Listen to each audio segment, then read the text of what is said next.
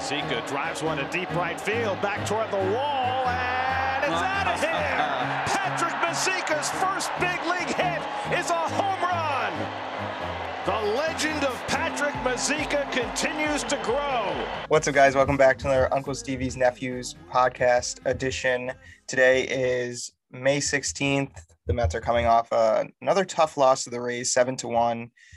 I guess we'll go right into that. Well, first off, we got to talk about the Knicks a little bit. The Knicks are the fourth seed in the playoffs. I mean, amazing stuff. I wish this podcast right now could just be about Knicks, but let's get into the Mets. So they lost today 7-1. As I said, this whole series has been really terrible on all sides of the ball.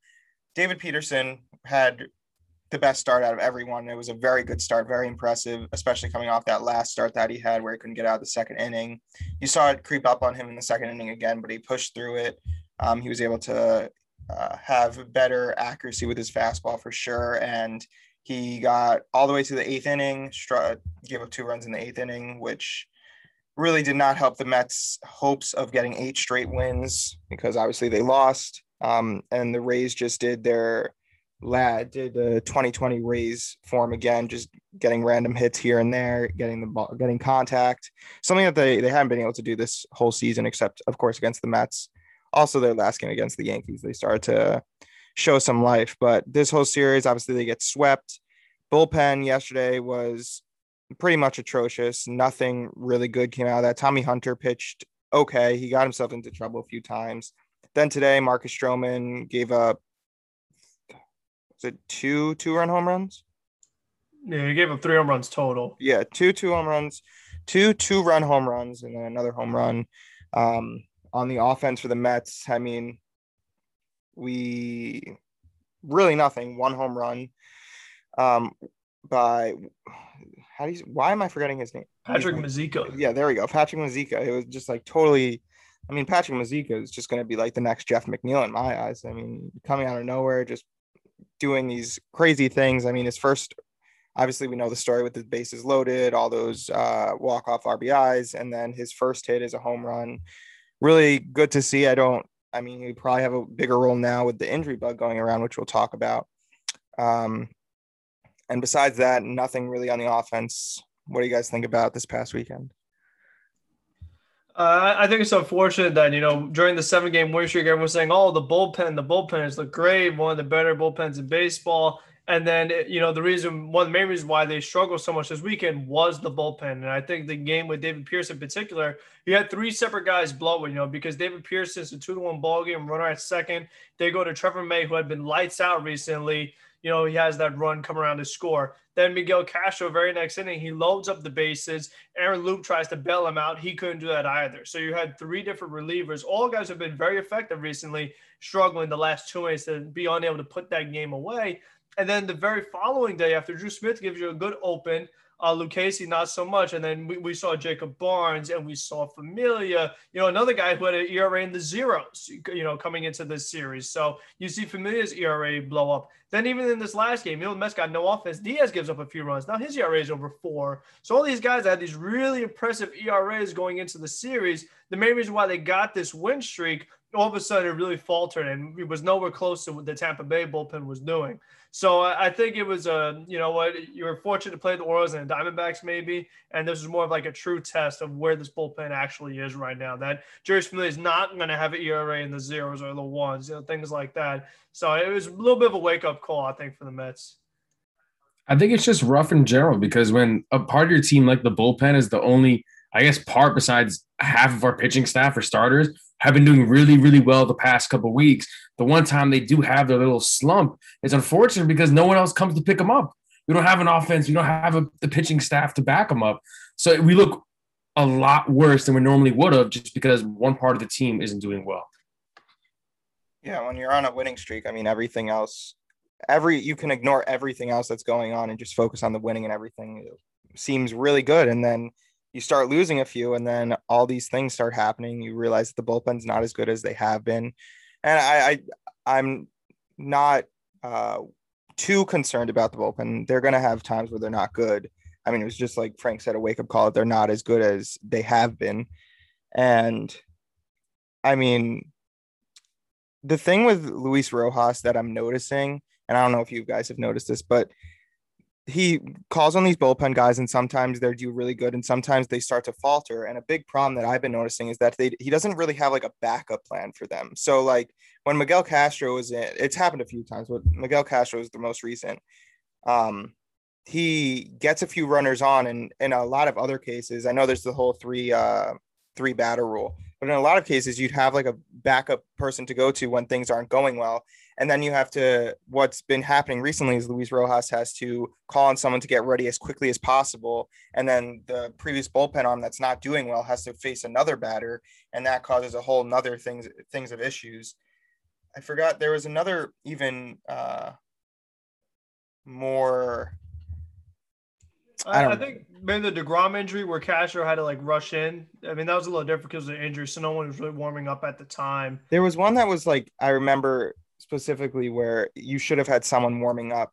I think the eighth thing with Peterson, like Trevor May, you probably could have gone to him right after the double, maybe right after the home run, you could have just gone to Trevor May right there. Then he had the double happen, and then he goes to Trevor May. So if you gave Trevor May maybe empty bases, he probably could have got out of that. Yeah, I think it could be also him just trusting that his guys can get through it and maybe giving them too much trust.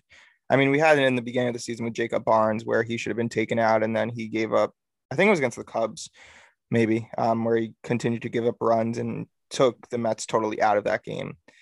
But I've noticed it recently. I wish I could remember the example that I'm thinking of. But yeah, let's continue on. Another big thing from this weekend is that the injuries are really starting to pile up for the Mets. I mean, in the rest of the NL East, the injuries are pretty bad across all baseball, really. And that could be because of how short last season was and how we're playing earlier than we did last season and all these different things. And for the Mets, specifically, they're playing in Rays Stadium, which is just a terrible stadium. But let's just go through all the people that are injured right now. We have JD Davis, we have Brandon Nimmo, we have Noah Syndergaard, which we obviously knew about, Carlos Carrasco, we knew about Seth Lugo, same thing. Now we have Jeff McNeil, Conforto, and DeGrom as well. But the thing with there's two things with these injuries. Obviously terrible because the Mets need these players on the field, and all these people that are injured are key parts of the Mets first off lineup and rotation, but also on the other hand, I mean, it's crazy how many injuries across baseball are happening. And specifically the NL East, the Braves have been without Ronald Acuna. There was that, what's the pitcher that got injured? Do you guys remember? For which team? For the Braves. Soroka? Yeah, Soroka. Yeah, he stays out. He tries to come back and keeps getting pushed back even more. And then the Phillies today without out with Realmuto and Harper both. Yeah, and there was another one on the Phillies, but I mean, you look at this whole NL East, everyone's injured, and the Mets had not really faltered to it. And then with Jacob DeGrom, it just started to go downhill. It really happened when Carlos Carrasco had that setback, and then it just seemed that things started to really turn. And so now we have these replaced Mets playing. We have the Elars, the Pilars, the Vilars, however you say their last name. Peraza has been nice. And then we have some new players. Jake Hager has gotten some action yesterday. He came in, and then today he came in after all the injuries happened, specifically Michael Conforto. Isn't Hager an infielder? Did he just have to play the outfield? He's utility. He could do infield and outfield. Yeah. And then we have Joneshi Vargas. Joneshi. Yeah. Joneshi Vargas. Let's just call him Vargas. It's Vargas, isn't it? Or is it just Vargas? Vargas. I don't know. I don't know. Vargas. If we want to, he's actually pretty impressive. Someone that I'll be interested to see. He's really fast. Already has 8 stolen bases this season and 33 at bats, 1 home run, 242 batting average. If we go back to 2019, which was the last time that he's actually played in the minors, and he had 249 batting average, 5 home runs, 33 RBIs, where the stolen bases, 50 stolen bases in 127 games. So he's a fast one. He's an outfielder, center fielder, and specifically. And where did my list go? Then we have Khalil Lee getting called back up again. I'll be interested to see what he does. Haven't really paid attention to him I mean, I also haven't had a lot of time to pay attention to him because just got traded to the Mets. Obviously, Trevor Hildenberger was DFA'd. Probably Stephen Tarpley is going to be DFA'd to make room for these players and just everything that's going on with the Mets right now. And yeah, so the replacements so far with Pilar, Villar, Peraza, all those players have been very impressive and was a key part to their 7-game winning streak. But I don't know how long lineup that is without McNeil, Conforto, JD Davis, Brandon Nimmo can really last. There haven't been a lot of updates on McNeil and Conforto so far. I know they're both going for MRIs. McNeil, I think, said that he might not have to go to the IL. With a hamstring like Conforto, I would imagine he has to go to the IL, which is disappointing. I'm not so sure about Jeff McNeil. Jeff McNeil's a confusing one because every year it seems like he has an injury and the Mets continue to like try and push him, and then it just gets worse and worse. And with Jeff McNeil, it seemed like he was good to go. Then he was put in the DH role, and that caused a bit of concern. And then he didn't play the next game, and then he was put back in the DH role, even though they were saying he probably could play tomorrow in the lineup, obviously before what happened today. And then it's so confusing, this injury situation with the Mets. It seems like, I don't know if it's Luis Rojas or just how baseball is in general. They're not being very clear with anything. They're trying to keep everything similar to what happens in hockey, where they don't want to say like what these injuries really are. And it's very strange how these things are happening. And I mean, hamstrings just suck. I mean, it seems like the Mets year in, year out, it's really every team really, but for the Mets, it happens all the time. And key players get taken out for a good amount of time. And I really hope Michael Conforto isn't out for too long because he's obviously a critical part. He hasn't had that great start to the season, but I mean, he's realistically our 3-hole hitter. So these injuries are not good. What do you guys think? I think one of the real unfortunate things is that Nimmo and JD were supposed to be back or really close to back during this Tampa Bay series. And then Nimmo, he had a setback in his, rehab as well, because he was rehabbing a little bit, minor league game. Boom, the finger's bothering him again. We haven't really got much of an update on JD Davis. Luis Guillorme is also out. Albert Almora is out after he had that collision in the outfield against Baltimore. So you're having injury after injury. And then this first inning, McNeil and Conforto, both with hamstring tightness, just for hustling. McNeil, he gets an infield single. Conforto trying to beat out a double play. So these guys are trying to do the right thing. They're trying to hustle, and you wind up getting hurt. And I think that, the one time that you sprint all out, you're automatically pulling hamstrings. That kind of tells me that maybe your stretching is not exactly as good as it should be. Because if the first time you have to go full all out, you're pulling a hamstring, that's just not a good sign. And I think with McNeil, what I noticed was that once he came back from the cramps he had against Baltimore, where he kind of just like stopped in between first and second, that was where the injury really first happened. This whole weekend, he usually is very squatted in his stance. He's been standing straight up. So I don't know if maybe that has something to do with the leg, back area. And then he didn't really run the first game he played on Friday. And then today he tries to run again. Boom, his leg bothers him. So you're right. It's lingering, kind of like with DeGrom, where, you thought the injury kind of went away, but it's still lingering. Carrasco, a setback. Like whatever injuries these guys have, they're just not fully healing. They try to come back and then they have another setback. So there's got to be a way where like you really could get them fully healed and just get rid of the injury altogether, not play a game, don't play a game, and see if it gets better, then it gets worse. I just think, like you said, the way they've been managing it has just not been the smartest route. I actually have a few updates. I just looked it up on all the players. So this is from today. Luis Rojas has said all these things. So Noah Syndergaard, Rojas said he's in the 5-inning range. I'm just going to read directly from this Yahoo Sports article. The Mets want Noah Syndergaard to throw 5 innings on 2 occasions before shipping him to a rehab assignment, potentially in Syracuse. JD Davis could begin a rehab assignment on Tuesday. Brandon Nimmo, Frank kind of went over it, but Rojas said Nimmo will be rejoining the Mets in Atlanta, but not to play. Just keep, and this is in quotes, just keep doing some further treatment until he's 100% pain-free, and then I'll go back on a rehab assignment. There's no timetable for that, which is very disappointing. And I mean, it's so frustrating when there's like these setbacks because you're so ready for them to come back, and then, there's a setback and now he's going to be out for like 2 more weeks, which is so annoying. Carlos Carrasco went through some workouts to test his hamstring so he can, this is in quotes, so he can do things the way we want him to do them when he rejoins the team. Carrasco is still on a week-by-week basis. which is also frustrating. Seth Lugo, he's facing batters. He's almost at the point where he's going to have a rehab assignment and have a few outings there before he joins the team. And Luis Guillorme is not swinging a bat after injuring his oblique. So he's the farthest away for sure, it seems like. Seth Lugo, which I'd say JD Davis, it's either between JD Davis and Seth Lugo who comes back quicker. But, I mean, and then you just add Conforto and McNeil to that list. And, I mean, these are just key essential players to the Mets. And what is very good is the Mets did a good job of getting these viable backups. But I don't think anyone wanted nor expected the Mets to be in a position where they have to call up a bunch of these players to make up their bench because all these replacements had to come in this early into the season for key players.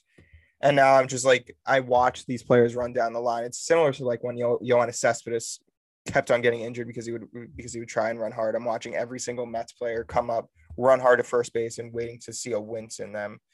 And it's one of the more frustrating things. Like, you have to think that what they're doing in the gym might not be the best idea if they want to hustle one time and then they pull something. Like, there has to be a way to do that because, I mean, anyone can run hard and not pull a hamstring. So it's obviously something they're doing in the gym or not stretching enough. But either way, very frustrating. So let's move on. We talked about the bench mob, which has been nice. Now let's move into some of the more frustrating things. James McCann still looks terrible.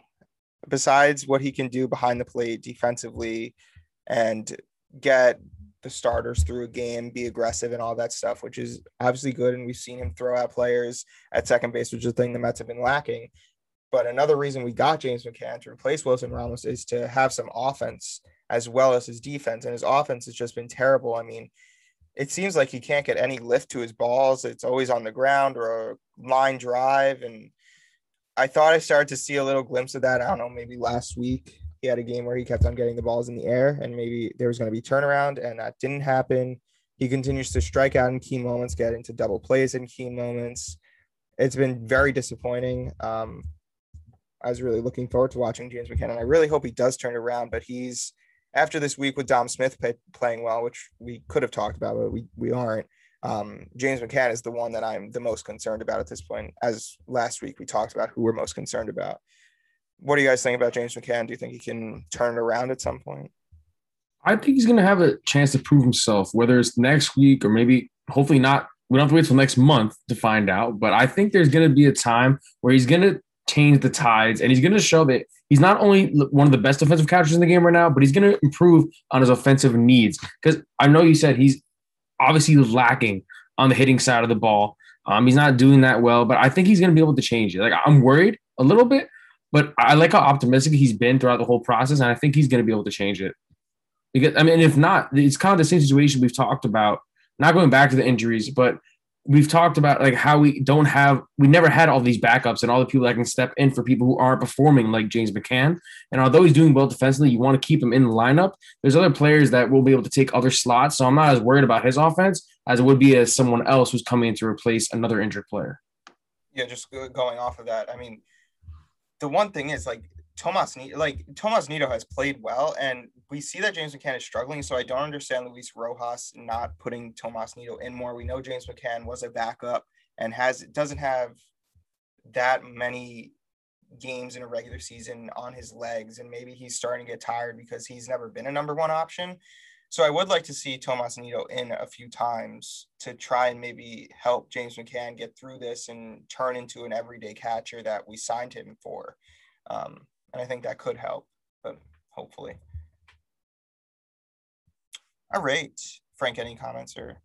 No, I mean, it's what you said, a lot of strikeouts, a lot of ground outs. I mean, those are the two things you can't do. And the other problem is like, he isn't just striking out, but he's chasing bad, you know, like pitches in the dirt, he's swinging at, there was that bad, I think it was yesterday, first pitch on the outside corner, just going after it. It's on.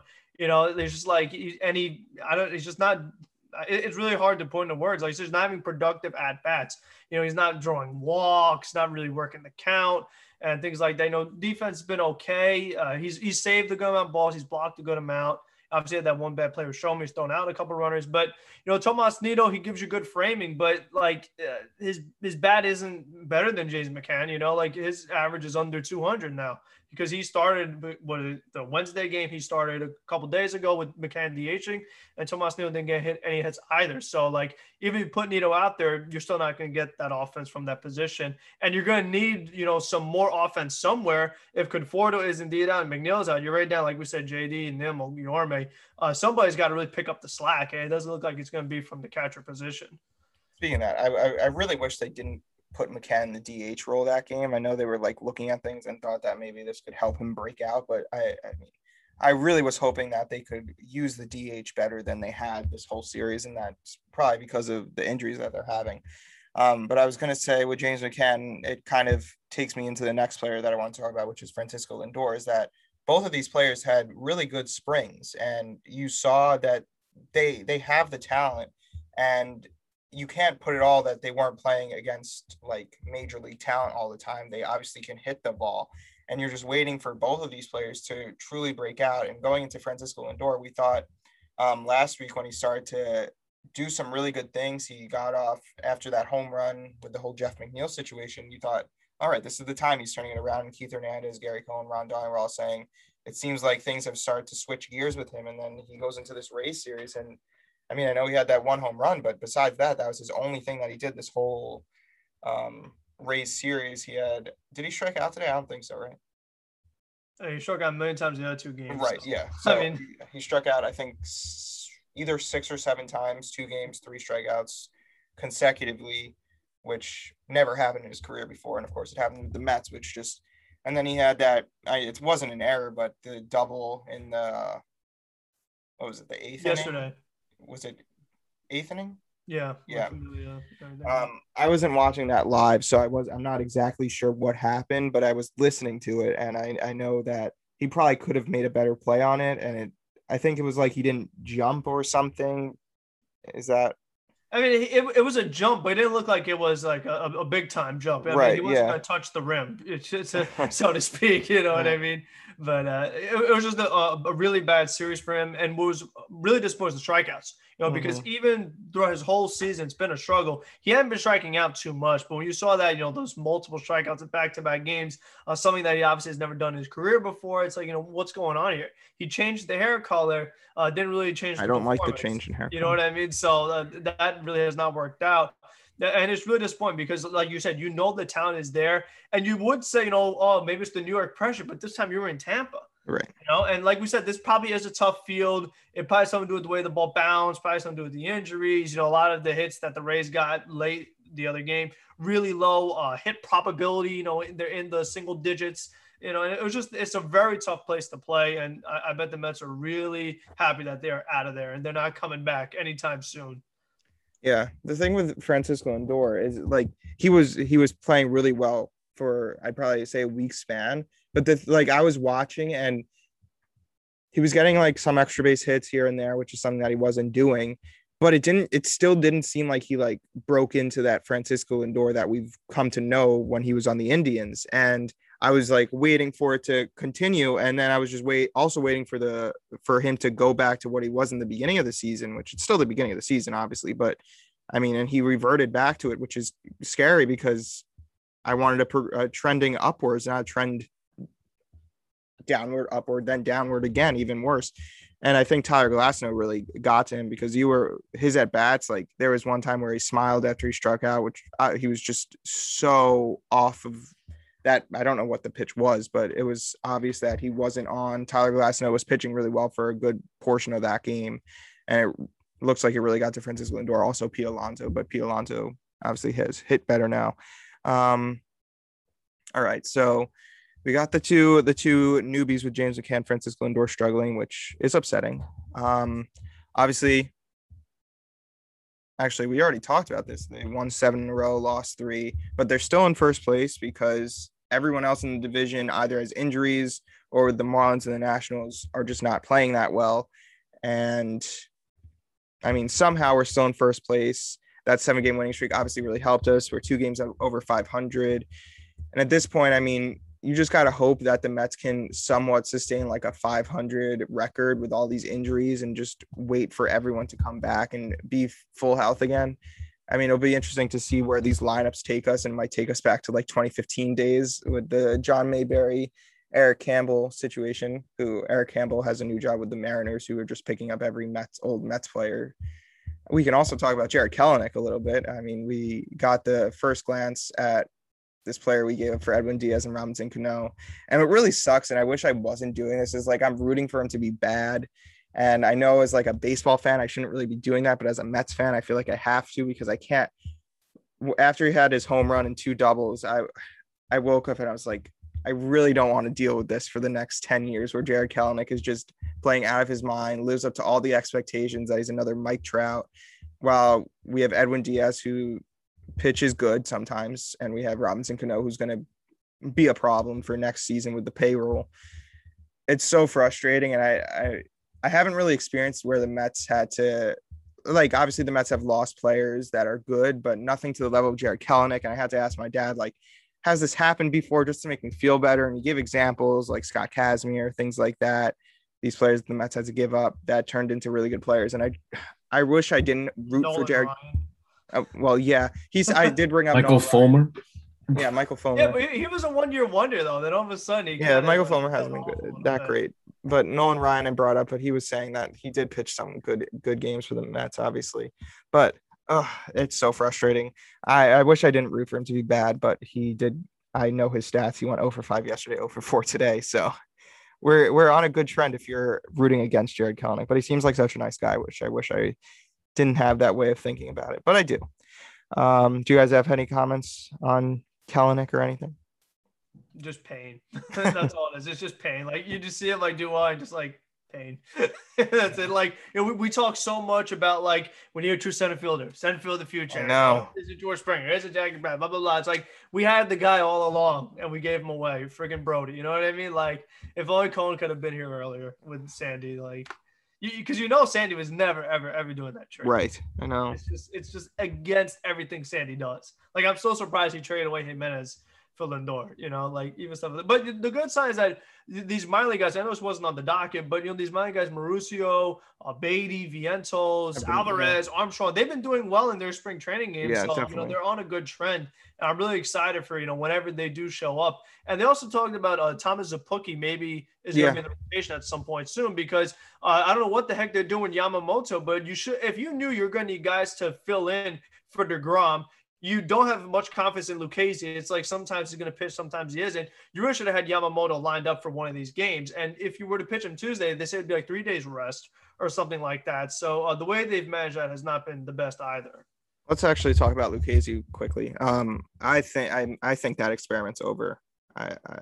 I'm done with watching him pitch. I mean, he can pitch a one inning here and there, like he can be a bullpen arm, but I don't think he can last more than 1 inning. We see it over and over again. Luis Rojas even said he's going to get another chance, which that bothers me. I mean, we have a Jordan Yamamoto who's pitched pretty well. I mean, especially in the minors, and we have. Is it Zapuki? I didn't even know that's how you say it. Yeah, Zapuki. Yeah. We have him. We have other players like Gesellman. I would give. Foley came in that game. He gave you what? Scoreless. Not scoreless. We gave him 1 run in the third. Like he could give you a good. Like if you have Drew Smith open, or you have wasn't it Tommy Hunter open again, 2 innings, 3 innings. You have Shohei Foley give you another 3 innings. Maybe you could patch something together, But if you're, like you said, if you see that Lucchesi is struggling every single time and you have some other options, why would you keep going to the guy that is struggling? Right, you said, it doesn't make sense. Like you should have balanced Yamamoto much better than that, because like he gave you a good start against the Cardinals and you just sent him down right away. It was like, what was the point of that? Right. And I mean, that it's like it kind of goes with the trend of Luis Rojas that, I mean, I don't know if I can blame it totally on Luis Rojas, but you have to have other options. You can't just keep on going to the guy that's not doing well. And I mean, it's not like it's been 2 starts with Joey Lucchesi or 2 bullpen games with Joey Lucchesi that hasn't gone well. It's literally been almost every time that he's gone out there. And if you have a guy that you're expecting to be like a long man, I really am not confident that you have to go to someone in the first inning to get through the first 3 batters and then go to him, because you don't trust his talent enough for that. And I can't wait till these bullpen games are done. I mean, the bullpen games, like, it's a progressive thing, which is like kind of nice. But for the Mets, I mean, if you're going to keep going to Lucchesi, it just doesn't work out. But again, we see how quickly you can start getting injuries. And even when Carrasco and Syndergaard comes back, hopefully it doesn't happen, but we could be right back in another situation where someone else is injured. I guess we can go into predictions for next week, and then we'll end it there. They play the Braves and the Marlins. They have an off day at some point, right? Is it Wednesday? I don't know the exact day, but I know they have 6 games. They have 1 off day. Okay, let me just pull up the schedule. So they play the Thursday. why is that? That's so annoying. Hold on, here we go. See, all right, this is a quick gripe here with scheduling. I mean, explain this one to me. You give them the off day Thursday when they're traveling from Atlanta to Miami, one state away, but then Sunday to Monday from Miami to New York, no true. off day. Why? You know, like the place that's one state away, give them an off day, but the one that's, you know, other side of the coast, no. Right, that's very true. I really think they put like a random generator and they're like, we don't care what happens. Because like, if you have 162 games, you got to look at them and be like, hey, do they actually make sense? Like, come on, somebody's got to mess up every once in a while. For the Mets case, every other week. They've had 2 weeks where they had 2 off days. You play, you know, they had the off day, play 2 games off day. They had twice already this year. Mm-hmm. I mean, like, off days should be valuable. They should be used in very certain spots. Yep. Not just, like you said, Spencer, it seems so random. Yeah, that's true. No point, no reasoning. But they play 3 against Atlanta and 3 against Miami. I didn't write down what our predictions were for last week. Sorry about that. We're all wrong. Yeah, we're all wrong. I mean, I don't think none of us said they're getting swept in Tampa Bay, so we were probably all wrong. I don't remember what I said. I don't know. If I went 2 and 3, I think I might have been I might say 2 and 3. Yeah, you might. I thought they were going to lose one of the Oriole games, but they won both the Oriole ones. Yeah. So I don't know. I might be right. I'm not sure. I don't think they were going to beat John Means, but they did. So yeah, and it wasn't even John Means. More like they beat the bullpen. Kind of like Gallen, where Patrick Mozzica, he just randomly plays hero, just putting the ball in play. Yeah, that's true. I mean, that Matt Harvey game was really interesting, though. He makes the return, and he was looking really good at first. Then that third time through, the Mets got to him, and you know the post game comments. That was a really interesting day for sure. Yeah, we could have talked about that, but yeah, it was nice seeing Matt Harvey back. I had like this dual situation going on. Like, I wanted to pitch well for like 2 reasons. First off, I want to see him pitch well in general, but also because he could be an interesting guy for the Mets to go after if they need another pitcher. But he didn't pitch well, and I don't think his last 2 starts before the Mets was good, but I don't think he's a good pitcher anymore, which is kind of sad. But so my prediction for this week, I'm not in a good state with my Mets fandom right now, so it's probably going to relate to how I consider this week going. I'm going to say, the problem is they never play good against the Marlins, and the Braves are probably going to play good against them too. I'm going to say like 2 and 4. I mean, I would say 2 and 4. Also, going to Atlanta is not fun. Going to Miami, we know neither one of those are good predicaments for the Mets.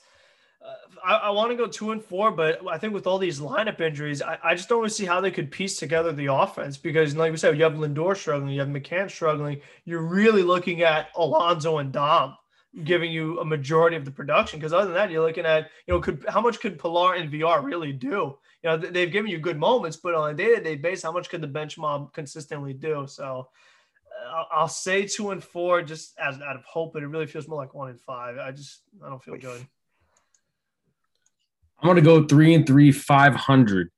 I don't think we're going to get 2 of those wins or even 3 of those wins against the Braves because they're coming off a hot streak against the Brewers, which is obviously a more competitive team than both of them combined right now because NL East sucks. If you come to NFC East of football, I'm like, another team I got to worry about that has a terrible division. They'll be like, oh, you're not real division champions.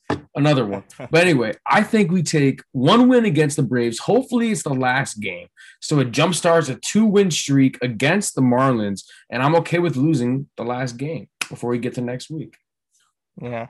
Actually, I should bring up, so the plan with Jacob deGrom is that he might be able to start. Is that the Friday game against the Marlins? Yeah, there was one of the Marlin games they said. Yeah. So it's either that he's going to start that or push him for the other time. Yeah. I honestly can't trust Luis Rojas says about these players anymore. But I guess that wraps up this week's podcast. So just going over predictions. I'm 2-4, Frank's 2-4, Spencer's 3-3. They'll probably end up going like 6-0 because we can never be right with the predictions. But yeah, so that wraps up this week's podcast. Not a good week in Mets baseball. Shows how quickly times can change after we were going off such a high with 7 games in a row. But that's what happens when you play the Rays. But thanks for listening. We'll be back next week, and let's go Mets.